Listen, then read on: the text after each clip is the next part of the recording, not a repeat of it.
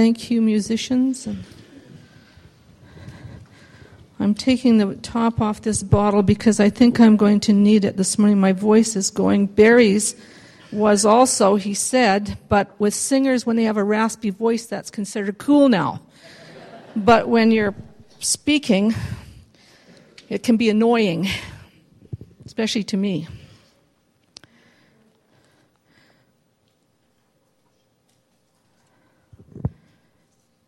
If you have your Bibles with you this morning, and I hope you do, you might want to turn to the book of Nehemiah. In the Old Testament, I would give you the page number, but I don't have one in my Bible, and it wouldn't help you anyway. But if you know where Psalms is and you go back about 3 books, you got Nehemiah, Esther, Job, and then Psalms. And I'm looking to start with at chapter 1. I didn't realize that there was something happening for the grads this morning, and so I'm encouraged to know God's leading in a lot of ways. But some of the grads have slipped out, I think, to help with the children. But there's a lot of young people here facing futures that might be a little bit uncertain, and you know that you've been taught that God will lead and guide. You've memorized some of the verses about God's guidance and so on. But I believe that the story of Nehemiah is particularly encouraging for those of you who are looking what your future is going to bring. And it's also a great book for all of us, a very book of great encouragement to those that have even been on the way for a while, and for those who feel like failures, those of you who have gone through your lives and you've known the way, but you just seem to keep falling back somehow. And so I think there's maybe something for everybody here this morning.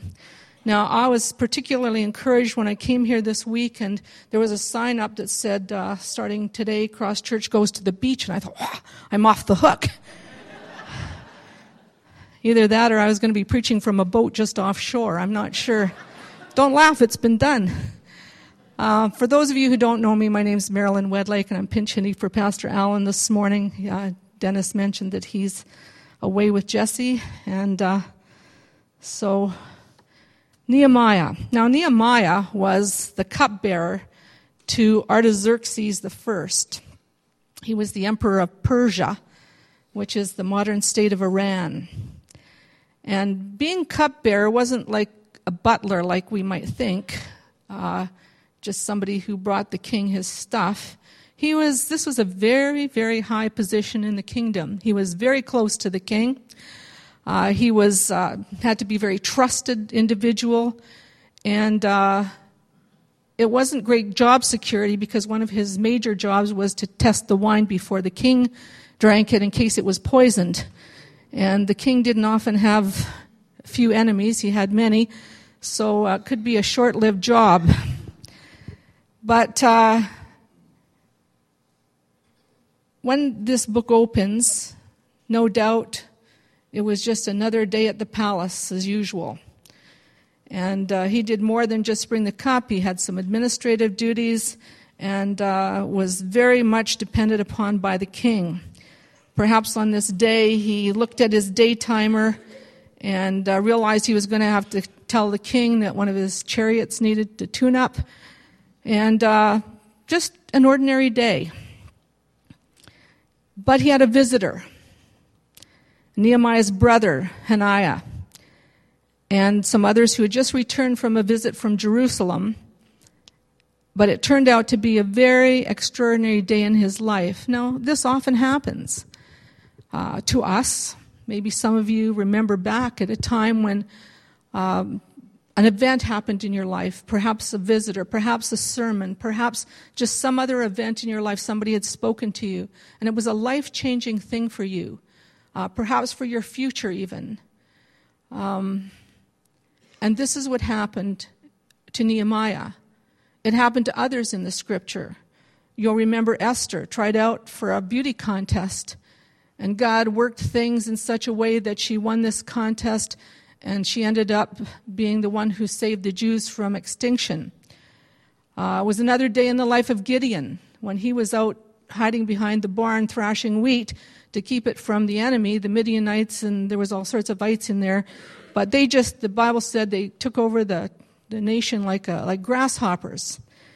And he received a visitor. And this visitor hailed him as a mighty man of valor. And Gideon, if you read the story, is quite taken back by this. He said, oh, no, can't mean me. Like, I'm the least in my father's house and the smallest tribe.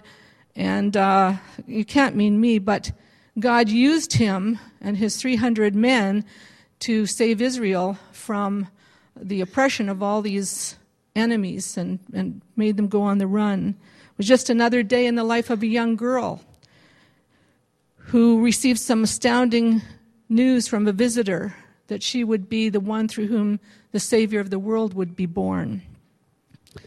Just everyday people, ordinary people, but obviously people that had a heart unto God and that he knew would respond to him. It was another ordinary day in the life of a pint-sized tax collector by the name of Zacchaeus. And he climbed up a tree so he could see when Jesus passed by. And Jesus called him down and went to his house to dine, and Zacchaeus ended up just changing, restoring to people all he had taken and more, and became a follower. And you need to know that God is always looking for ordinary people through whom he can do extraordinary things. And we'll find that out because Nehemiah, as he goes on in this story, you find out that he in all ways gives God the glory for everything that happens. Knows that it's God that's working through all of this. And God's interested in people that are humble enough to acknowledge that they need God.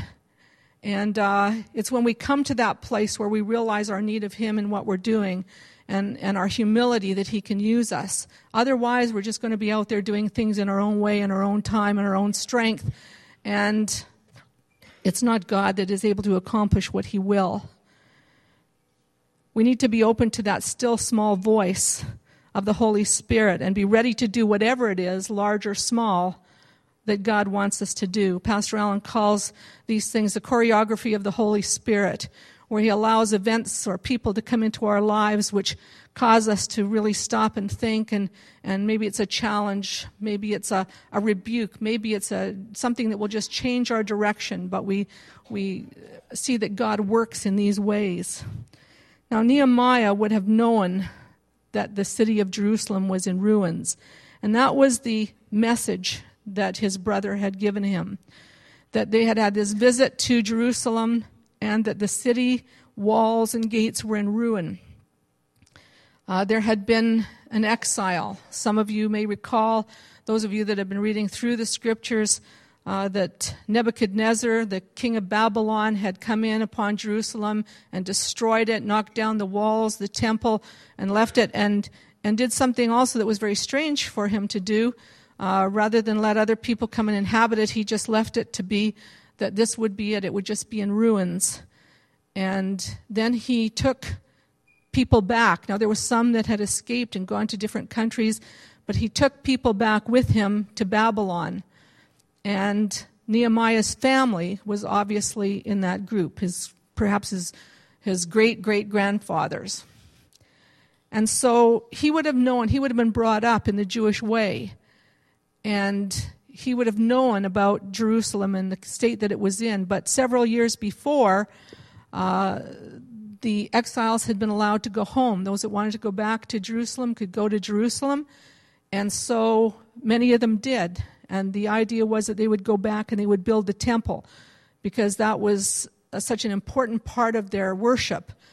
And so they wanted to go back there, and they wanted to be able to build the temple and the walls and so on, but it took them a long time to do this, and they had great opposition from the Gentile nations around that did not want to see this happen. You see, Israel, Jerusalem in particular, was very, very important to the Jewish people. A few weeks ago or month ago or whatever, I had spoken about the Ark of the Covenant, and how God had this built because he wanted to come and dwell with people. And then after that, David had brought the ark to Jerusalem, and there, after a while, God had allowed him, or his son Solomon, to build the temple that God would dwell in. And so we find that this was a central part of Jewish life. The temple was important because it represented the place where God dwelt on earth. And it was symbolic. But that temple was broken down. And so the Jews, there's just a part of them that was always missing, that they could not go and do their sacrifices back in the temple in Jerusalem. They couldn't live there. And I was reminded of a chorus that we used to sing, and it's a little bit different in the King James, so some of you might not recognize it in the NIV, but just an idea of how some of the people, if you read through the Psalms, you'll find much written about Jerusalem, that holy city, the city of God.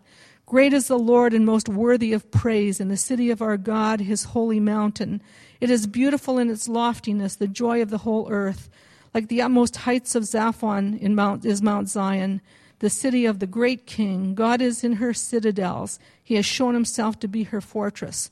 Walk about Zion, go around her, count her towers, consider well her ramparts, view her citadels, that you may tell them to the next generation, for this God is our God forever and ever. He will be our God even to the end. And there's many, many Psalms that talk about Jerusalem, that holy city. And so Nehemiah would certainly have known about Jerusalem and known what had happened to it. But sometimes, I don't know about you, you know that old adage that says that what you don't know can't hurt you. And so although he knew that there were people that had gone back and had been allowed to rebuild, he never really heard what the report was, what had happened to that, what had happened to this building. And so his brother and some of his friends came back from a visit to Jerusalem, and they gave this report that the walls and the gates were not up. Now, this was a very sad thing for the Jewish. It was an embarrassment to the Jewish people because the city had been walled. This left them open to their enemies. It left them open to ridicule and scorn. And so I'm looking at Nehemiah 1, and I'm going to read a little bit of it. In the month of Kislev. Now, I couldn't help but wonder why we didn't have that in our calendar, because I liked that name. It was around November, December. I could have been born in Kislev. And I think, I like that. We need some changes. I was in the citadel of Susa. So Nehemiah is in Persia, which is the modern-day Iran.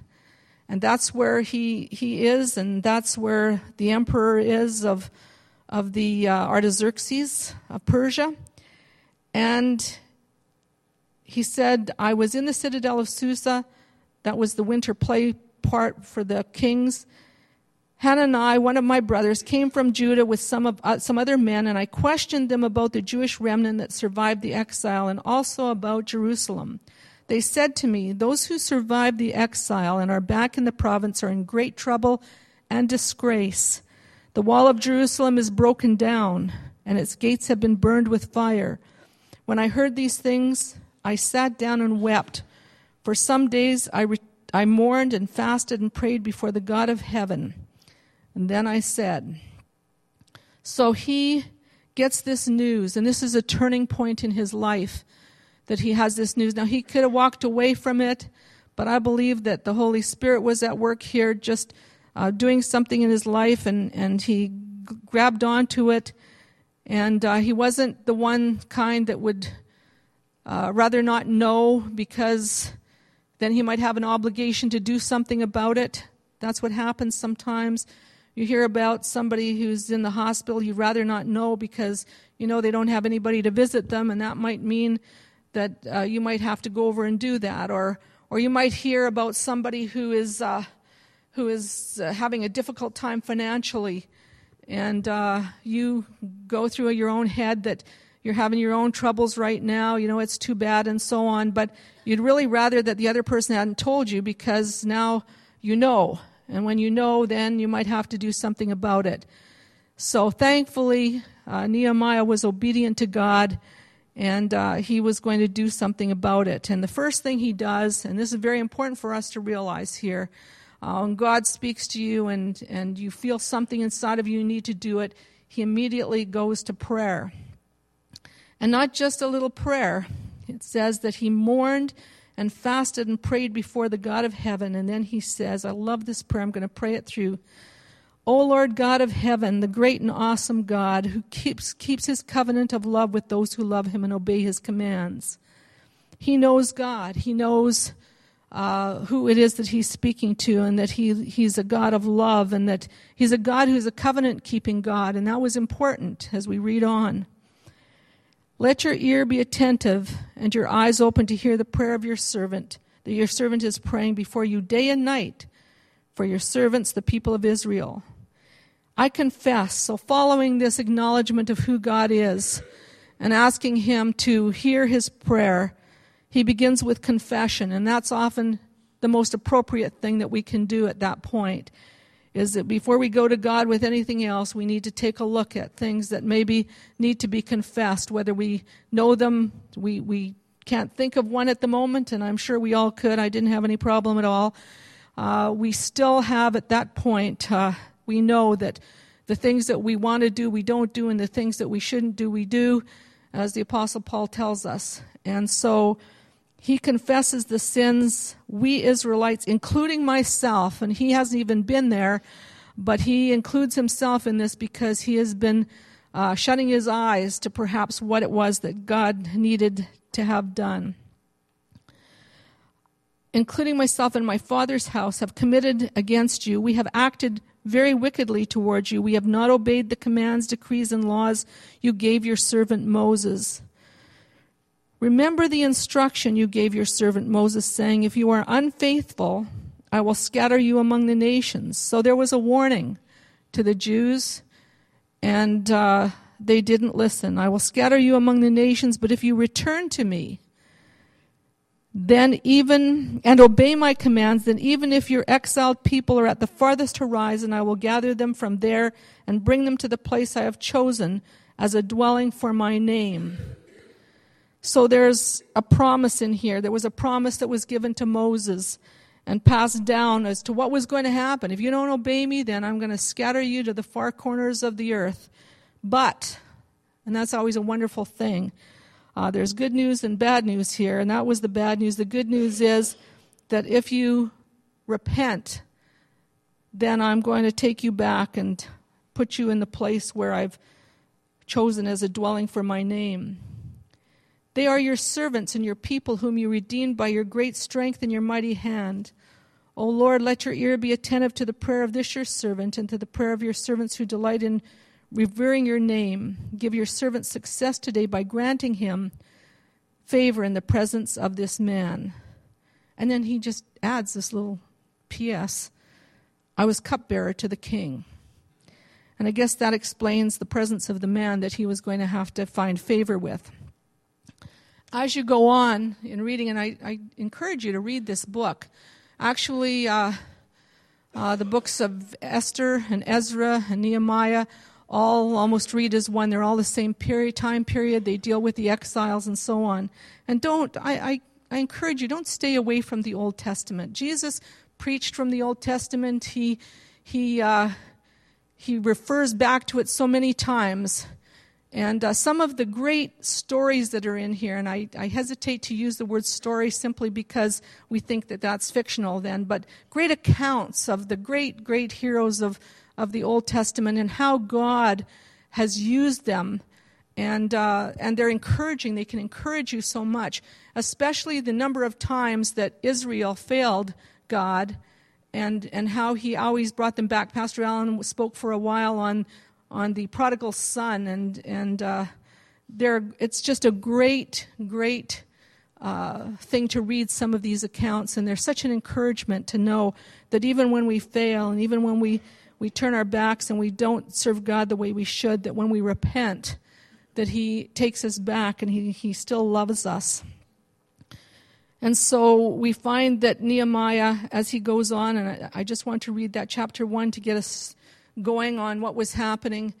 And what we find is that Nehemiah now has his direction from God, and he knows he has to go to the king and to ask for some favors. And that was a very, very fearful thing to do, because if you came into the king's presence and he wasn't pleased with what you were saying, you would be put to death. And so you could imagine that there was some fear there, but he was emboldened by what he had to do, believing that God was directing him, he went and asked the king. He asked him, actually he went in front of the king. It was about 4 months later, so he did a lot of praying in there.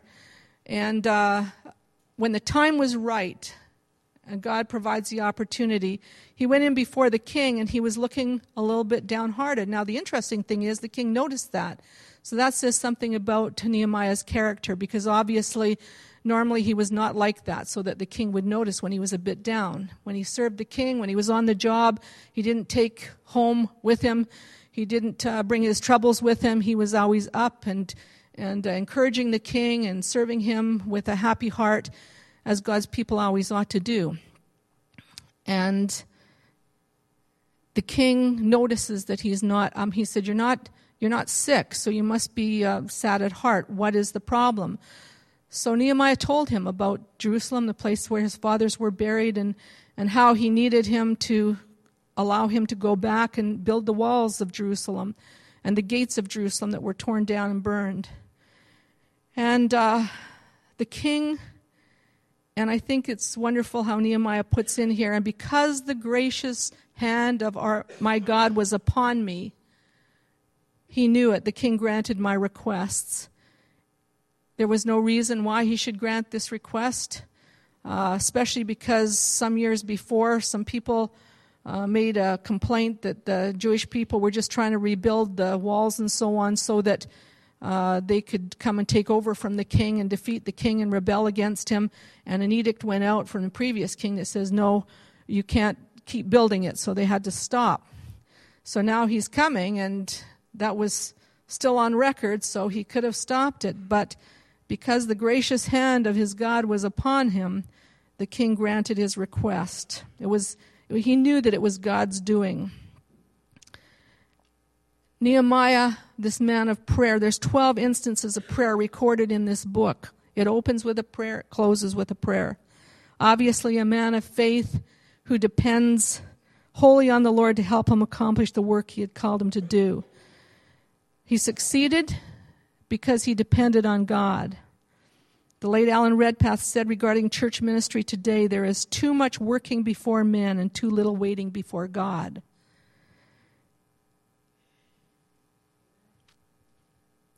When he went, and the story is all in here, he got some people together and inspired them. It's a great leadership story. Inspired them to get building these walls. And as he did, you can be sure that whenever you begin to do God's work, that you'll meet opposition. And there was a lot of opposition that they met. There was fear and intimidation. Their enemies were threatening to kill them if they kept on doing the work. That would be enough to turn some people back, I'd think.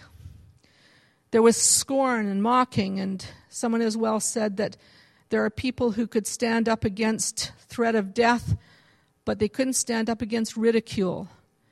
And that's a very, very difficult thing that Satan uses, especially with young people, that to ridicule them for serving God, to ridicule them for trusting in God, and for even coming to church. And many, many young people have turned away because of ridicule from peers, the peer pressure. A lot of scorn and mocking. I mean, Tobiah, one of the guys who was very vocal, was one that said, if a fox ran up on these stones, it would fall down. Not the fox, but the wall. And they called them feeble Jews, not knowing that the Jews knew that when they were weakest, that's when they were strong in God's strength and might. And certainly Nehemiah in here prays that the hand of God's strength would just strengthen him and keep him. False reports went back to the king, accusing Nehemiah of rebelling. And Nehemiah combined faith and works. God doesn't do for us what we can do for ourselves. He'll call us to something, and he'll use our gifts and our talents. He'll use our time and our money, and he expects us to use all of those things to get the job done.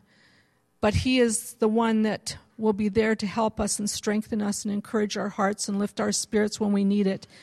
And so all of these things came along, but they worked and they prayed.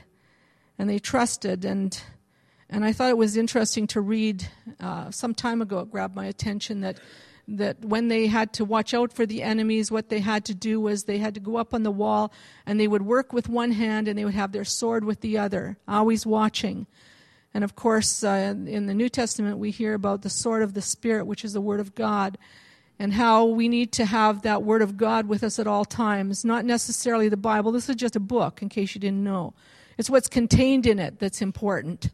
And if we have it with us, if we're memorizing it, if we're meditating on it so that we know it, then we can be sure that while we're going through these things that are sometimes struggles, that the Word of God is with us, and that God will bring to our remembrance the things that we need at the time when we need it, and it will be an encouragement to us.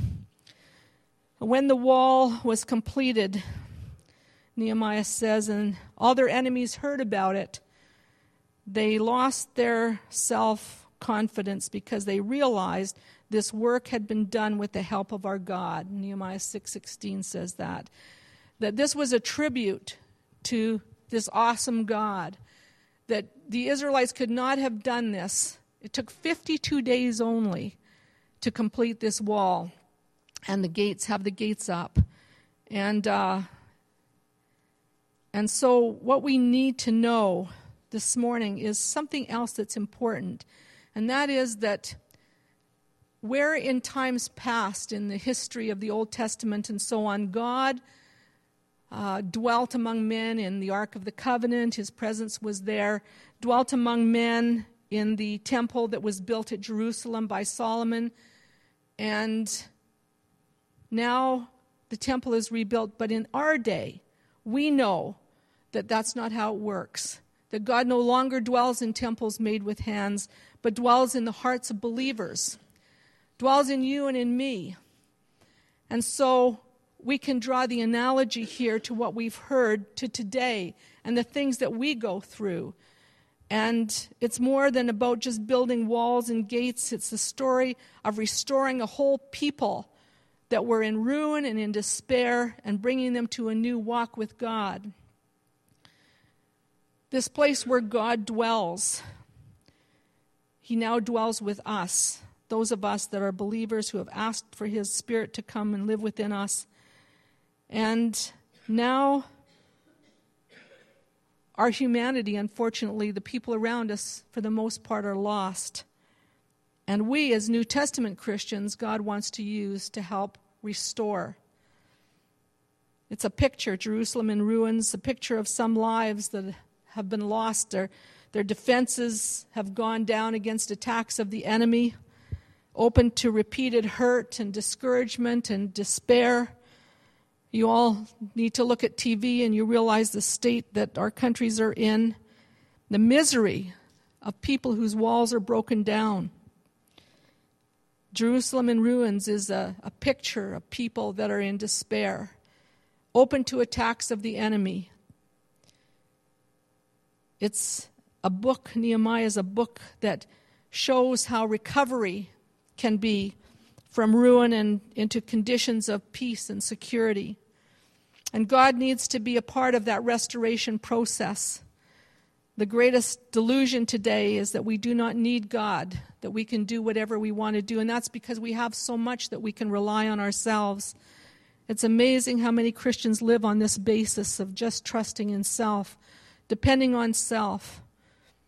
It's easier to depend upon ourselves, to do things and ignore the need for God in this process, but only with his help can we actually change and recover from the damage and the ruin that's been done in the past. If we take Jerusalem as a symbol of our own lives, it's possible that there are people here who fit this description. No longer any ability to resist the destructive attacks of the enemy. Fallen victim to some habits, and now find it difficult, if not impossible, to break. That's the kind of ruin that is described in this book. How do you recover from that? Well, Nehemiah sat down and wept and fasted and prayed before the God of heaven. He took the matter to God. Take all the time you need and pour out your requests to him. Pour out your heart to him. Tell him what you can't tell anybody else. That's a good way to start. The Bible tells us that a broken and a contrite spirit is what pleases God. So in humility, go to him and just ask him for help. Nehemiah recognized the character of God, and that he was a loving God, and that he's a God of power, and he can do things in your life that you cannot do for yourself, and just somebody else helping can't. Secondly, he confessed his sins. There was no sense trying to, and there is no sense trying to blame others. There comes a time where you have to look at yourself and realize that this is something that you have to do. Thirdly, he reminded God of his covenant, that he's a God of forgiveness and he's a God of restoration. When the heart is right, when your relationship with God is right, we hear that time and time again, then other things can fall into place. Your heart is right with God. And so forgiveness is a part of restoration. And God can change external circumstances, as he did in this situation, and make it entirely different. And he promises to do this, and he will. And so the messages this morning have to do with two. For you younger people and those of you that are looking at your future and wondering what it holds, take it to God. Watch for the things, the opportunities in your life that God will give you. You could miss it. You could miss an opportunity because you're not understanding that God wants to use you and wants to put you on his team, wants to strengthen you, wants to encourage your heart, wants to lead you, wants to guide you. The future can seem very scary, and you need God in that. And for the rest of us to understand that God lives in us, and that when we fail and we falter and we don't live the way we should, that he's a covenant-keeping God, and all we need to do is go back to him and ask for his forgiveness and know that he restores us because he loves us and because he wants us to live a life that is good for us. So if you are longing to be free from old habits or old attitudes or old practices, and perhaps the wrong kind of friends, then examine your walls and your gates this morning and go to God and pray and confess and seek his face. Today, we're just the Sunday before Canada Day, and we received something from our national office which tells us that this is a national day of prayer for our government. And that's very appropriate, that we should pray for our city and our province and our country, because when we look at what's happening in our own society, how the principles of God, the commandments of God, the statutes of our nation was founded on these things. And now the changes that are happening are breaking down the very fabric of this society. And because of that, we're seeing laws being put into place and so on, which are contrary to the will of God, contrary to the laws of God. And when that happens, we're in no different position than the Israelites were long ago. That if we're not praying for our country, if we're not wanting to be part of the change that's in our country, then we're going to see ruin. I believe that. Ruin in lots of lives because of it, for sure. And so this morning, on this National Day of Prayer for our government, just before Canada Day, when there will be lots of celebrations and so on, we're going to... Do we have a video? Yep. Was there a verse first that was...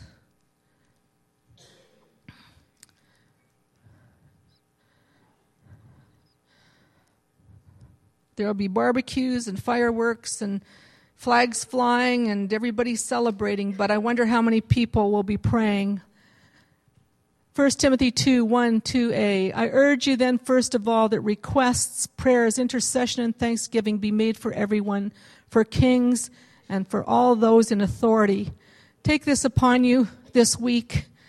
If you love your country, Nehemiah was a patriot. I consider myself a patriot, but I have to tell you, I don't pray for my country like I should. For those that are in leadership over us, those that are in authority over us, it's right that we should do this. Prayers, requests, prayers, intercession, and thanksgiving be made for everyone, for kings and all those in authority. I'm going to ask you to stand while we watch a final video.